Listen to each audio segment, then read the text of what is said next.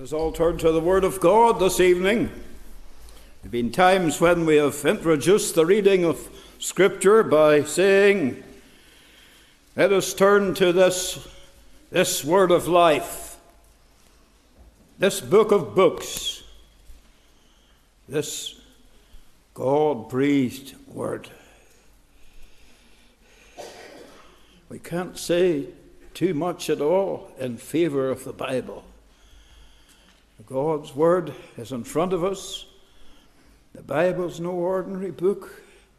It is, as we have said there, the God-breathed Word. So that puts it on a plane far, far above anything else in the world of literature. The Word of the living God. The Word that God has owned and honoured and blessed. I believe He will bless it tonight. He will bless it as we read. He will bless it as it's preached. We're encouraged by that. 2 Kings chapter 4. We begin the reading at verse 1. We're going to read about a certain woman. The Lord's interested in everybody in this congregation, everybody here tonight, up in the gallery, down here in the main area of the church building. God's interested in you. Even a single person, if we take that one person right out of the rest of the congregation for an inquiry, it can be said on the strength of this passage, God has your name. He has your dwelling place on this earth. He's interested. God is interested in you. Follow the reading now. Now there cried a certain woman of the wives of the sons of the prophets unto Elisha, saying, Thy servant my husband is dead, and thou knowest that thy servant did fear the Lord, and the creditor is come to take unto him my 2 sons, to be bondmen, to be slaves. And Elisha said unto her, What shall I do for thee? Tell me, what hast thou in the house? And she said, Thine handmaid hath not anything in the house save a pot of oil. And she probably said that in such a fashion as to indicate, now that's of no value. That's nothing. That's nothing. Just a pot of oil. That's all. I'm sure that's the spirit in which she speaks. Then he said, Go borrow thee vessels abroad of all thy neighbours, even empty vessels. Borrow not a few. When thou art come in, thou shalt shut the door upon thee and upon thy sons, and shalt pour out into all those vessels, and thou shalt set aside that which is full. So she went from him, and shut the door upon her and upon her sons, who brought the vessels to her. And she poured out. And it came to pass, when the vessels were full, that she said unto her son, Bring me yet a vessel.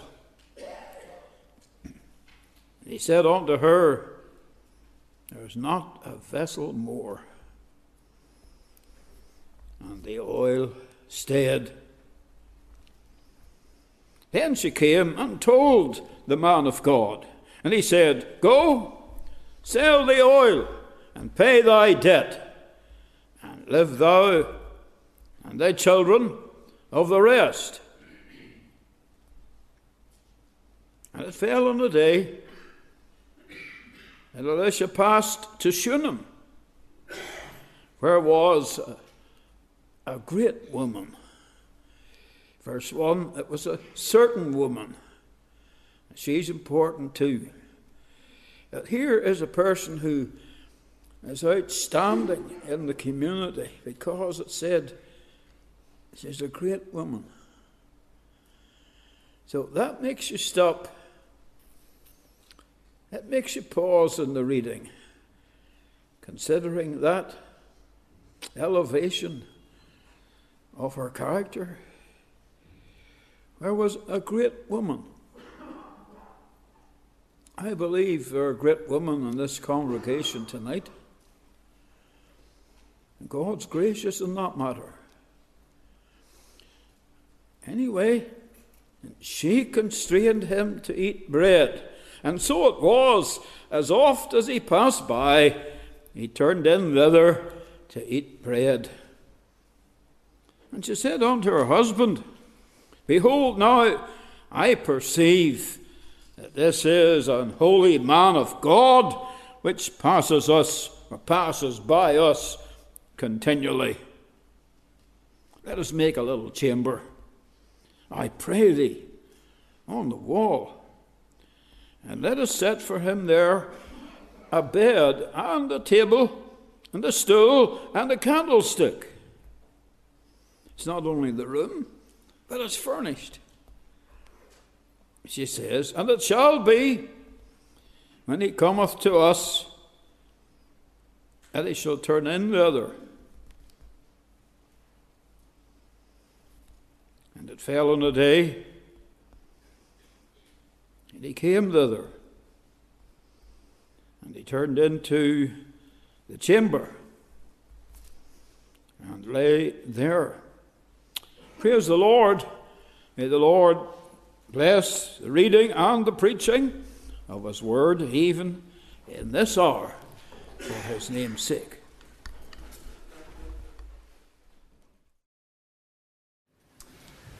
Let's open our Bibles again, please. 2 Kings chapter 4. The 10th verse of 2 Kings, the 4th chapter. And it speaks of this great woman speaking to her husband concerning the prophet Elisha.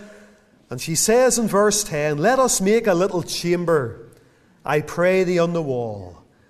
And let us set for him there a bed, and a table, and a stool, and a candlestick. And it shall be, when he cometh to us, that he shall turn in thither. Let us make a little chamber, and set for him a bed, a table, a stool, and a candlestick. Let's pray together and ask God for his grace and for his help this evening. Let's pray. Father, we thank thee tonight for the living waters. We thank thee, O God, for the Saviour, who has promised, O God, to satisfy the hungry and satisfy the thirsty whenever they come to him in simple childlike faith and trust. And, O God, our Father, we pray tonight that thou wilt manifest thy presence, speak to our hearts, and grant, O God, that there might be those who, like Elisha, might come and turn in and even abide in thy presence. Glorify thy Son, and grant the help of the Holy Spirit. We're so poor and needy, Lord, and we need thee so much. And we just ask now, O Father, that thou wilt send thy Spirit and make the remainder of this meeting a blessed, blessed time. Take full control, Lord. Manifest thy presence and power, and grant the infilling of God the Holy Ghost. Save the lost, encourage the saints, glorify thy Son, for it's in his name we pray. Amen.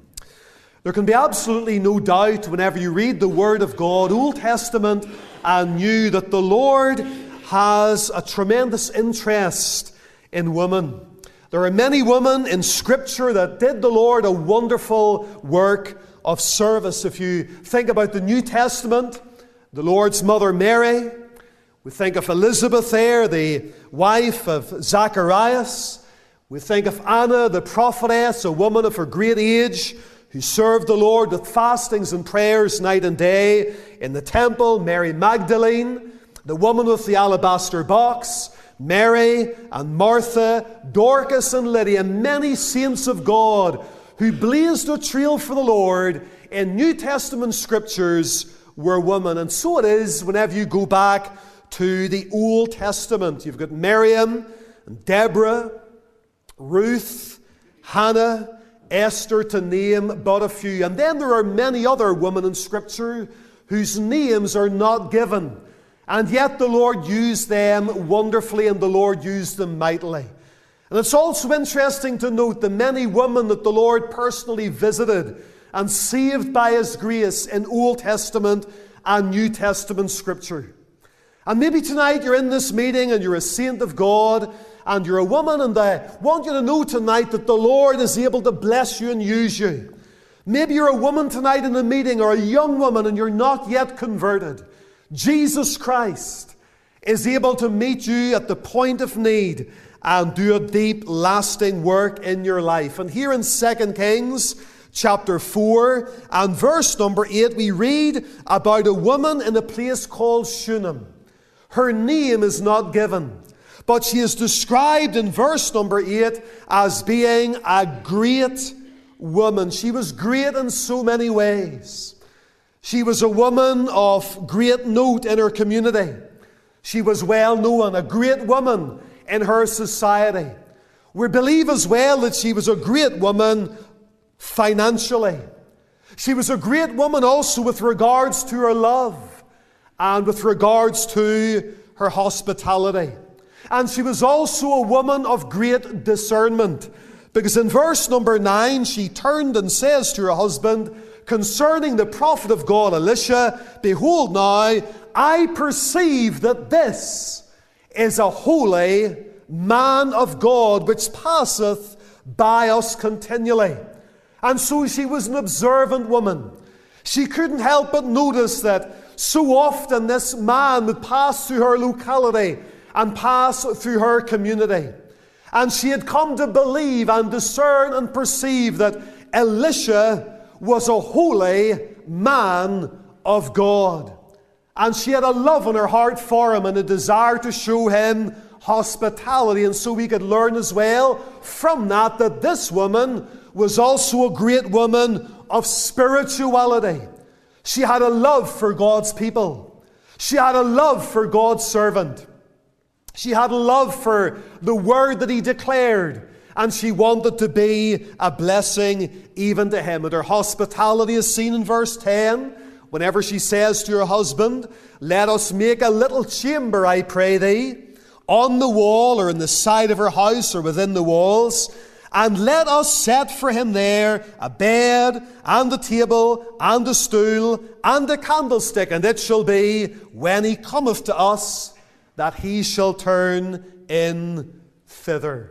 Here's a woman of means, and she's using her means to glorify the Lord. I want this servant of God to enjoy a place where he can set aside from the work that God has given and enjoy some time to himself, and let's make for him a room or a shelter or a closet.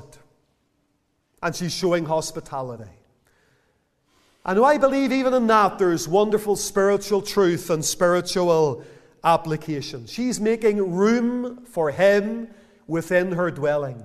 And did not our Lord Jesus Christ say concerning heaven, "In my Father's house are many mansions, and I go to prepare a place for you. And if I go and prepare a place for you, I will come again and receive you unto myself, that where I am, there ye may be also."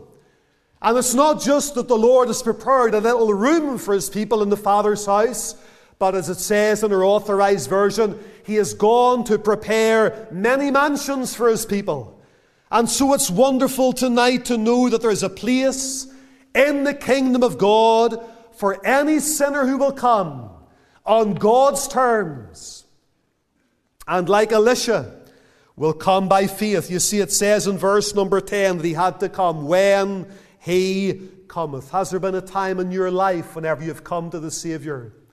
When he cometh, it says he shall turn in, a turning from the road that he's on, and a turning aside and entering into this chamber, entering into this room. And so whenever a sinner comes to the Lord Jesus Christ, there needs as well to be a turning from self, and a turning from sin, and a turning to God in faith, and a turning to God in repentance. And then there's also a sense of abiding.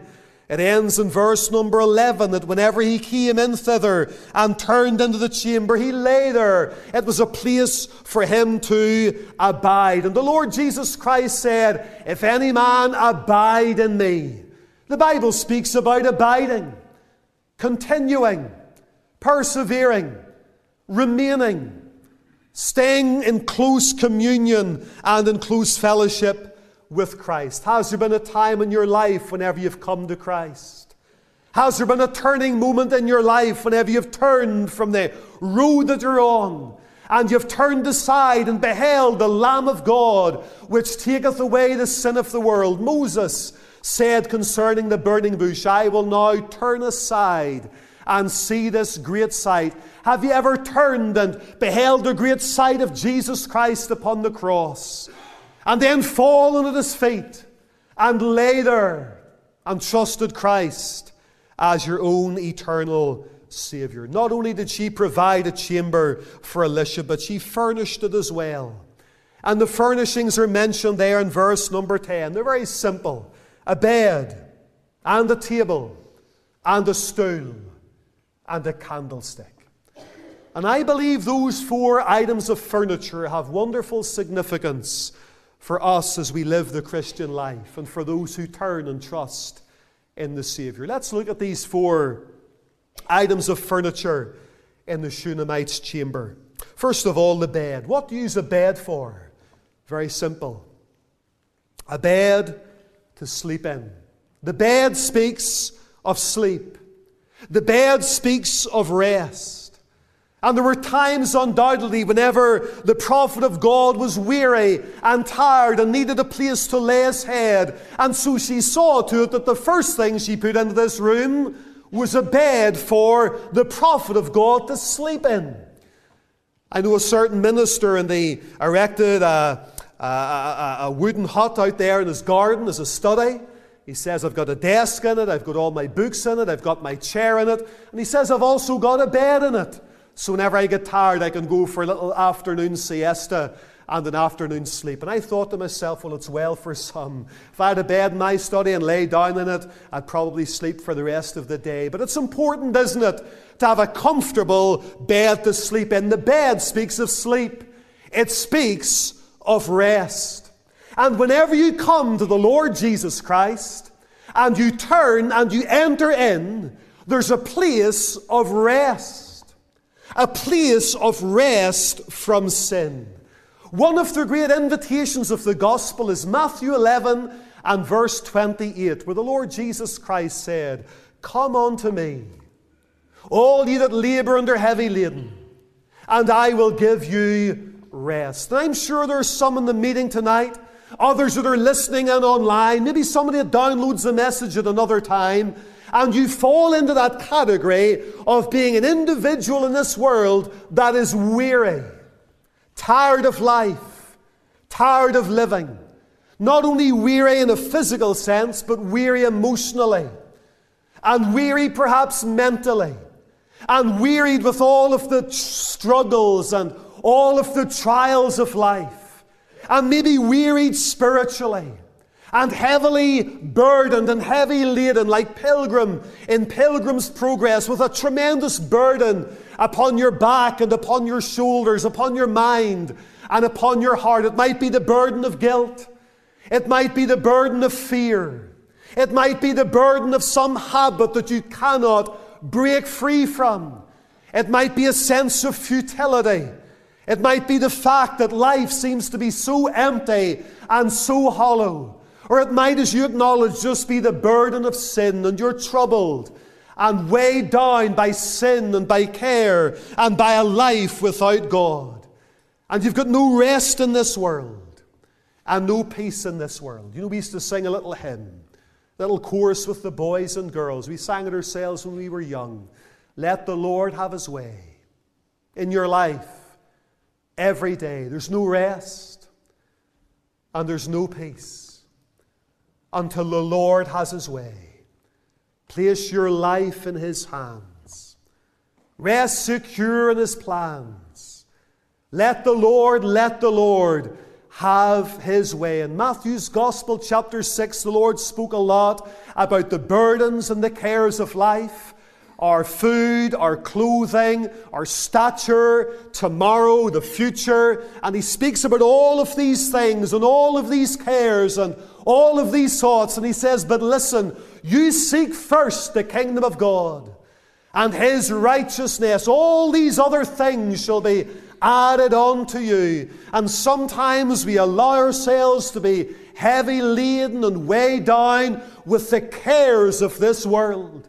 That's one of the things that chokes the seed of the Word of God in our lives and doesn't allow it to be productive. Whenever the seed was sown in the parable of the sower, some fell among thorns, and the seed grew up and it began to grow and develop, and yet the thorns began to choke the seed and choke the crop that was growing up, and it became unfruitful. And the Lord says that the thorns represent the deceitfulness of riches and the cares or the burdens of this life. I wonder tonight, is there somebody in the meeting and you're labouring and you're heavy laden and you're weighed down with care and you've got no real peace and no real rest?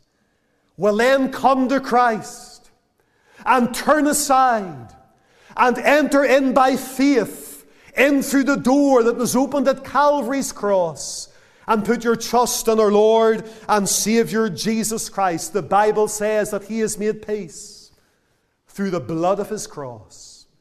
And then you can enjoy the rest of the gospel for all of eternity. Rest from sin. And then in Matthew chapter 11, verse 29, the next verse, he speaks about rest of soul. Take my yoke upon you and learn of me, for I am meek and lowly in heart, and ye shall find rest unto your souls.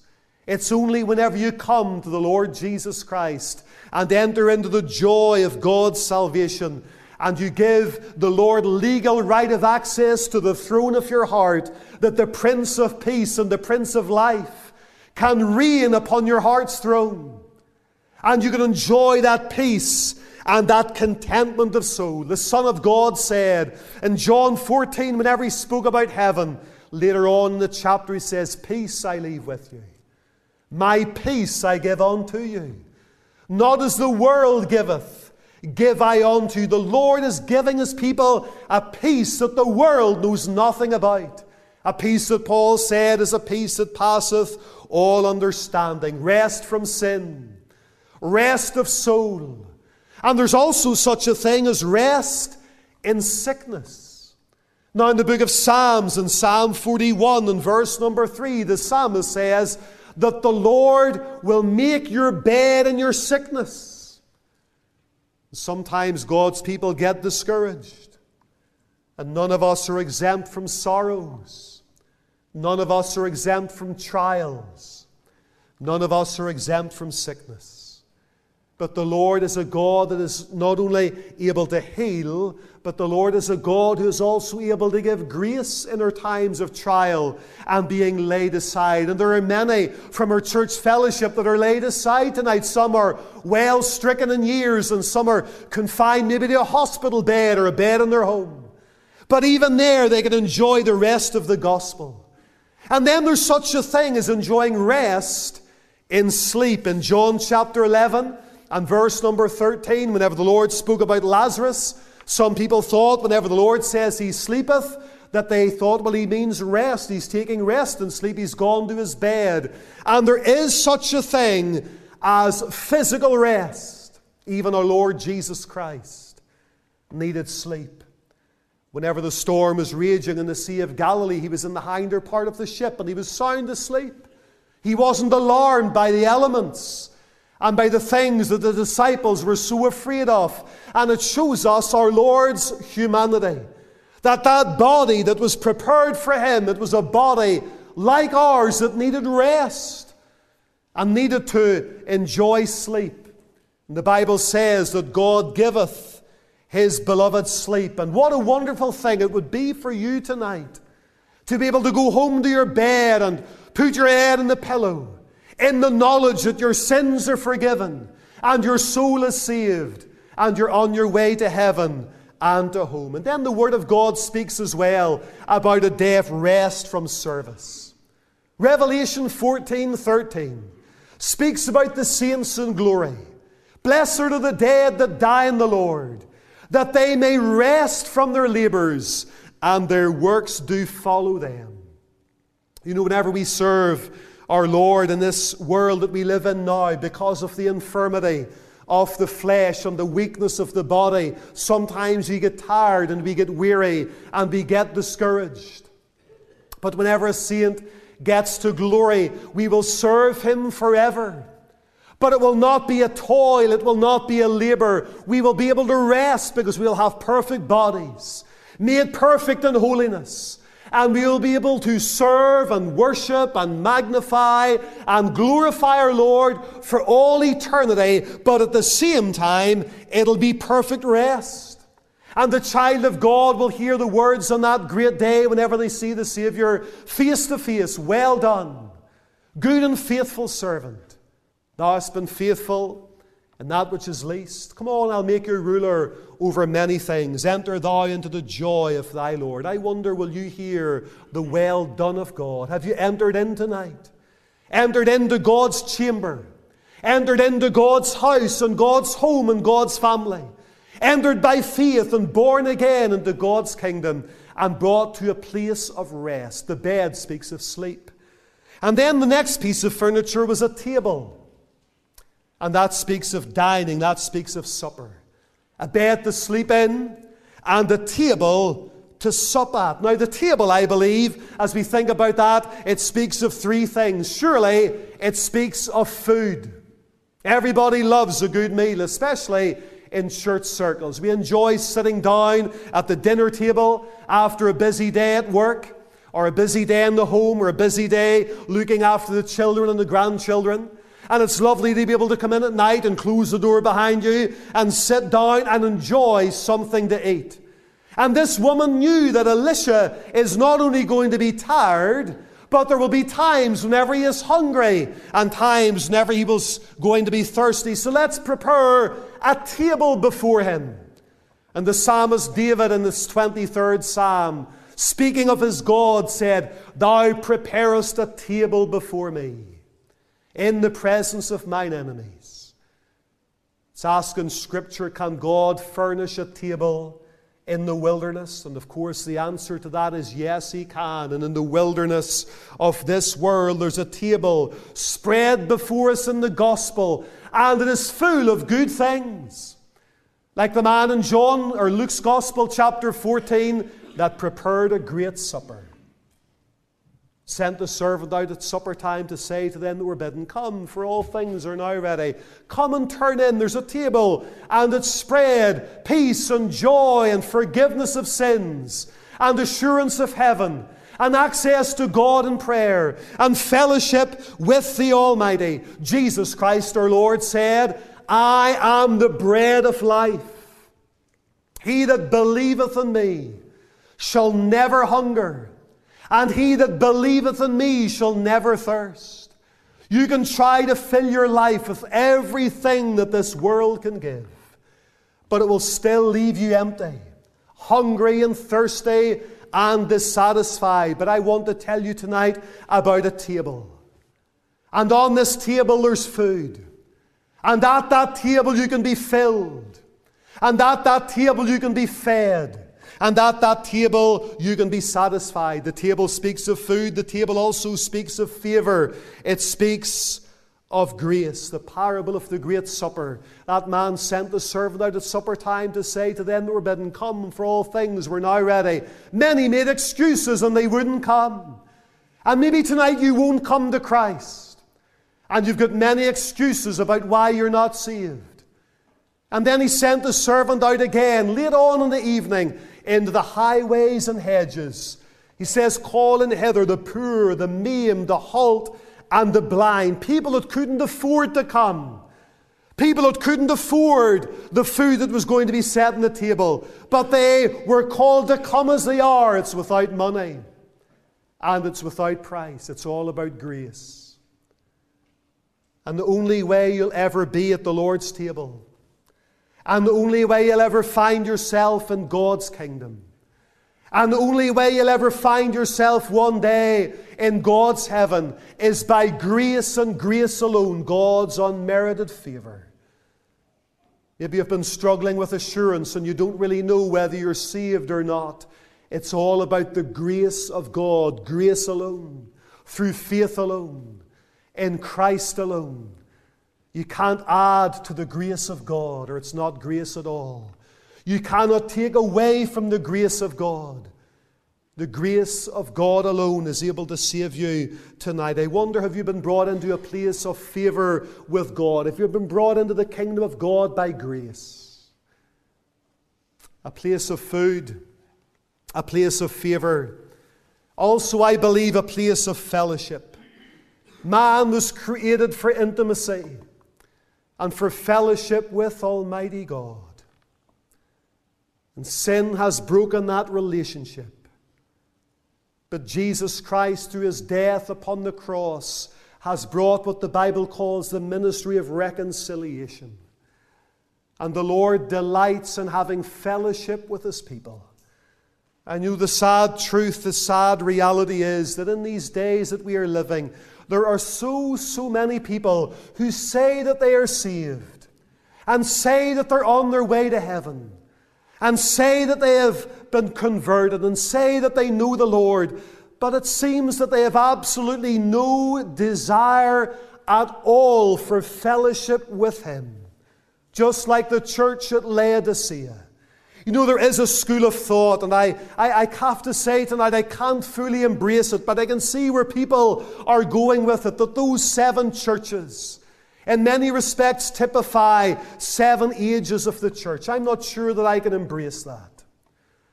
But I can see the logic in it, especially here in the West, that the church at Laodicea seems to very much typify and represent the church in the West, the church in nations that are respectable and flourish and seem to be rich and increased with goods. And so often the spirit of the age reflects the spirit of the church. And the church at Laodicea did not recognize that they were poor and they were blind and they were naked and they were empty and they weren't really enjoying fellowship with the Savior at all. In fact, he was outside the door of the church.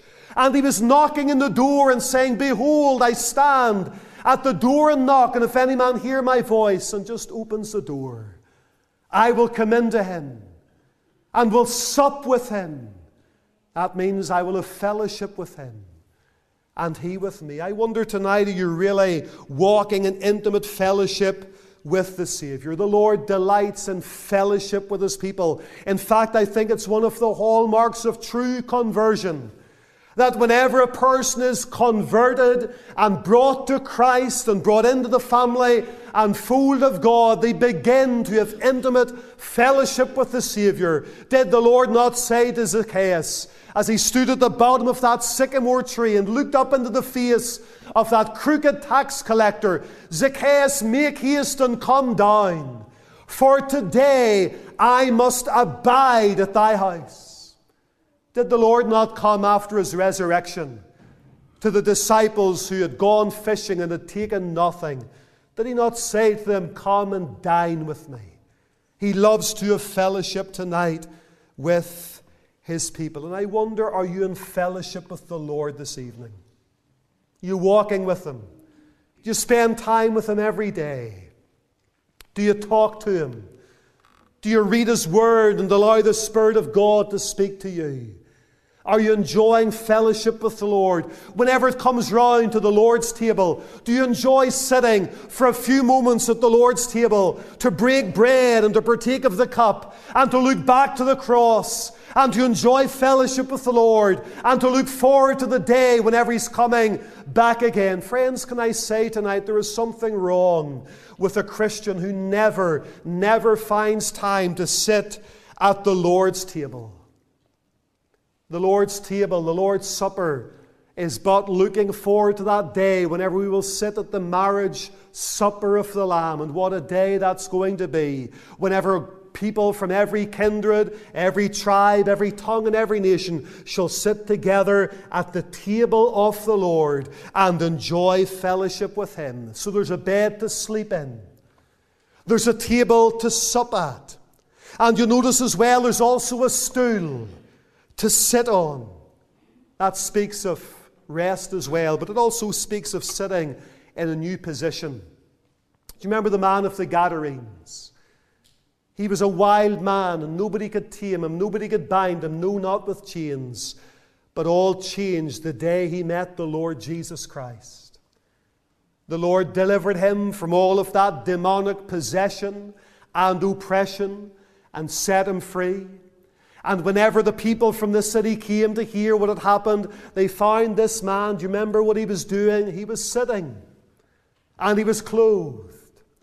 And now at last he was in his right mind. He was in a new position. And he was sitting.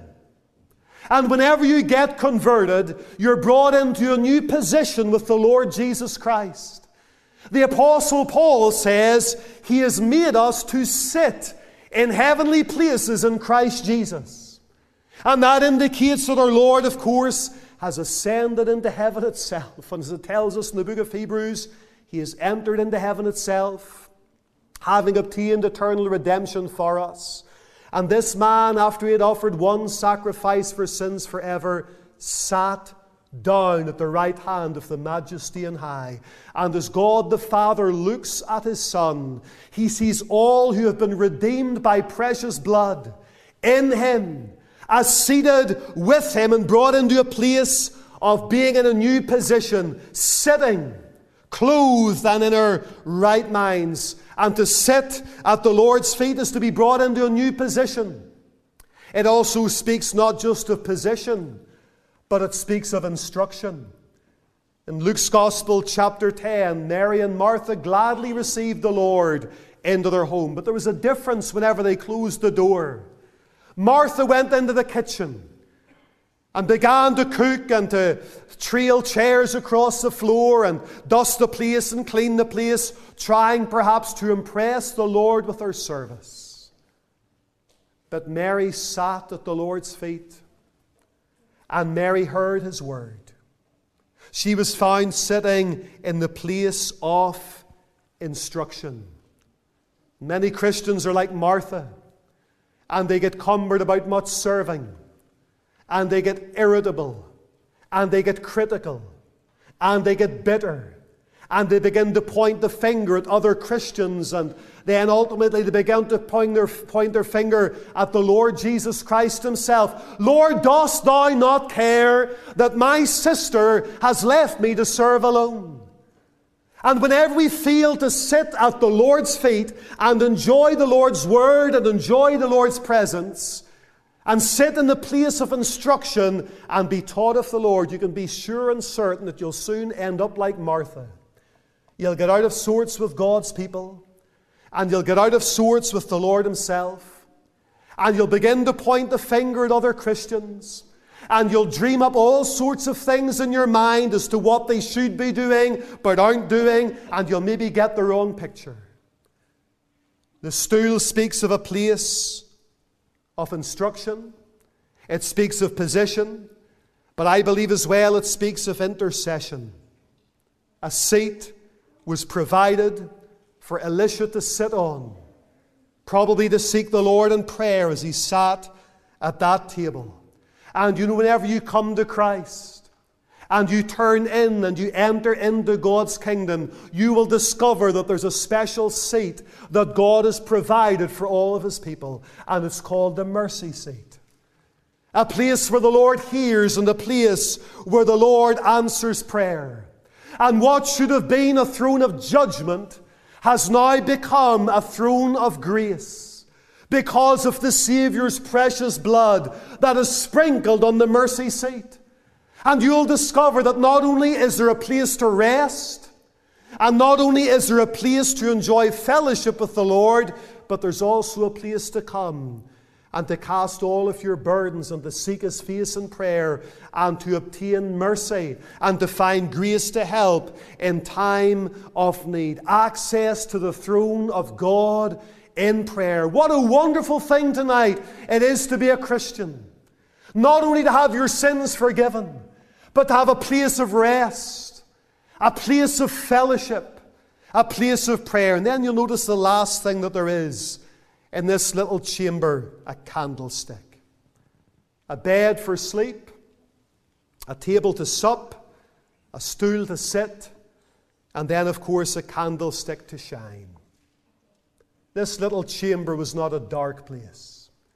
This little chamber ultimately would be filled with light. And whenever a person comes to the Son of God and they come to Him and they turn from their sins and they enter in and they sit down at the Lord's table or they lie down before Him, He makes me lie down beside green pastures. But He causes the light of the glorious gospel, as it says in 2 Corinthians, to shine in.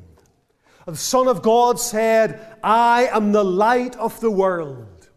He that followeth me shall not abide in darkness. And the Scripture says about the light of the gospel shining in our hearts. And that's the difference between the Christian and the world. Remember the plagues in Egypt, whenever there was a plague of thick darkness. The Bible says it was a darkness that could be felt. But all of the children of Israel had light in their dwellings. The light shines to us. The light shines in us. And then lastly, the light shines through us. People walking past this little chamber could see this man of God maybe sitting at that stool, sitting at that table, seeking God's face. And they could see that a light was on, a light in a dark world. Let your light so shine before men that they may see your good works and glorify your Father which is in heaven. Does a watching world see the light of the gospel in your life? The Bible says we have this treasure. It's in earthen vessels. Wonder, do your workmates know what you believe? They might know you go to church. But do they know what you believe? What about your neighbours? Do your neighbours know what you believe and stand for as a Christian? What about your family? The people that you rub shoulders with? Do they see the light of the gospel in your heart and life? What a wonderful God tonight. A chamber, a bed, a table, a stool, a candlestick. May you come tonight, enter in, and experience the wonderful joy of God's salvation.